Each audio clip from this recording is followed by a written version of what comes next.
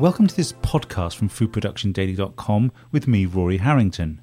In business, communication is vital, and the same is true not just among company employees, but increasingly also among packaging machines. Today, I'm joined by Tom Egan, Vice President of Industry Services for US body PMMI, to talk about developments that are helping machines talk to each other. So Tom, tell us about the growth of automated and real-time data collection techniques in packaging.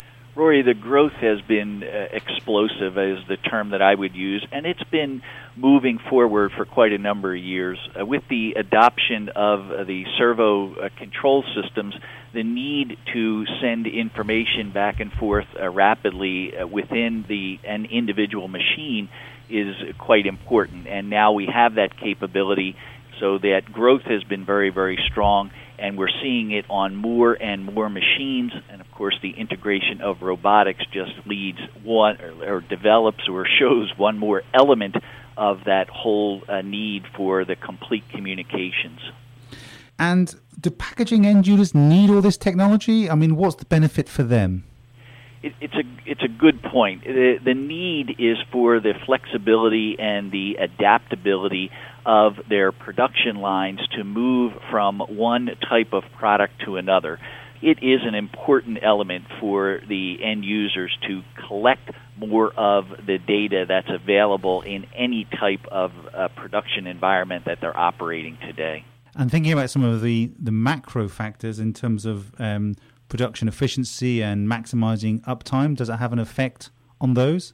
The ability to collect the data helps with any uptime work that you're examining. You want to take a look at overall equipment effectiveness and to be able to collect the data from the machine in order to determine the OEE. The better the OEE that you have on your individual machine and, frankly, more importantly, on the line, the more that your production team can look and maximize the value of that. So collecting the data is the first point, then taking the data and interpreting it is an element that allows you to move the whole of your lean production environment forward in the most cost-effective and effective manner that you can for your marketplace.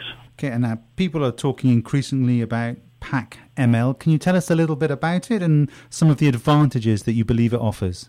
PAC-ML stands for Pack Machine Language. It was developed by a group called OMAC, the Organization for Machine Automation and Control. PMMI has been involved with OMAC and has supported OMAC throughout the years because we believe as a trade organization that our members and their customers benefit by having a common language that enables machines to talk with one another. Okay, it sounds absolutely like common sense. So why is broader industry take-up taking so long? Good question, Rory.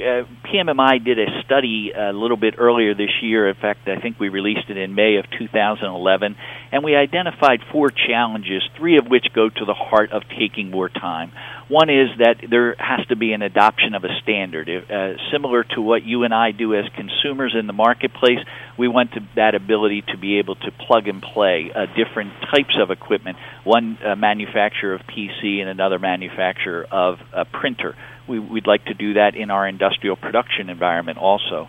The second part is industry education, making sure that the packaging profession knows that there is a standard out there that enables different machines to talk with one another and for the end user community to say that we need that. And the third one is just the ability to use the collection of the data. So clearly there's a lot of interest in this new technology, but it must come at a cost. They must move forward with adopting this capability because that capability allows them to be more effective in their production wherever they choose to do the production. And by being able to collect the data, they can be more effective in their own business operations. So Tom, then, is there a need for global standards in machine communication? I believe that there is a need for a global standard. It allows business operations to place their resources where they can be most effective. For example, they see that there's a growth opportunity in one particular marketplace and want to move some of their assets, their production assets, to that area.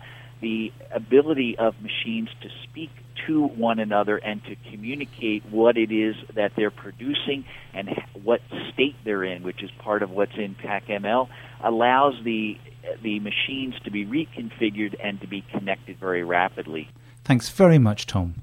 This has been Rory Harrington for foodproductiondaily.com talking to PMMI.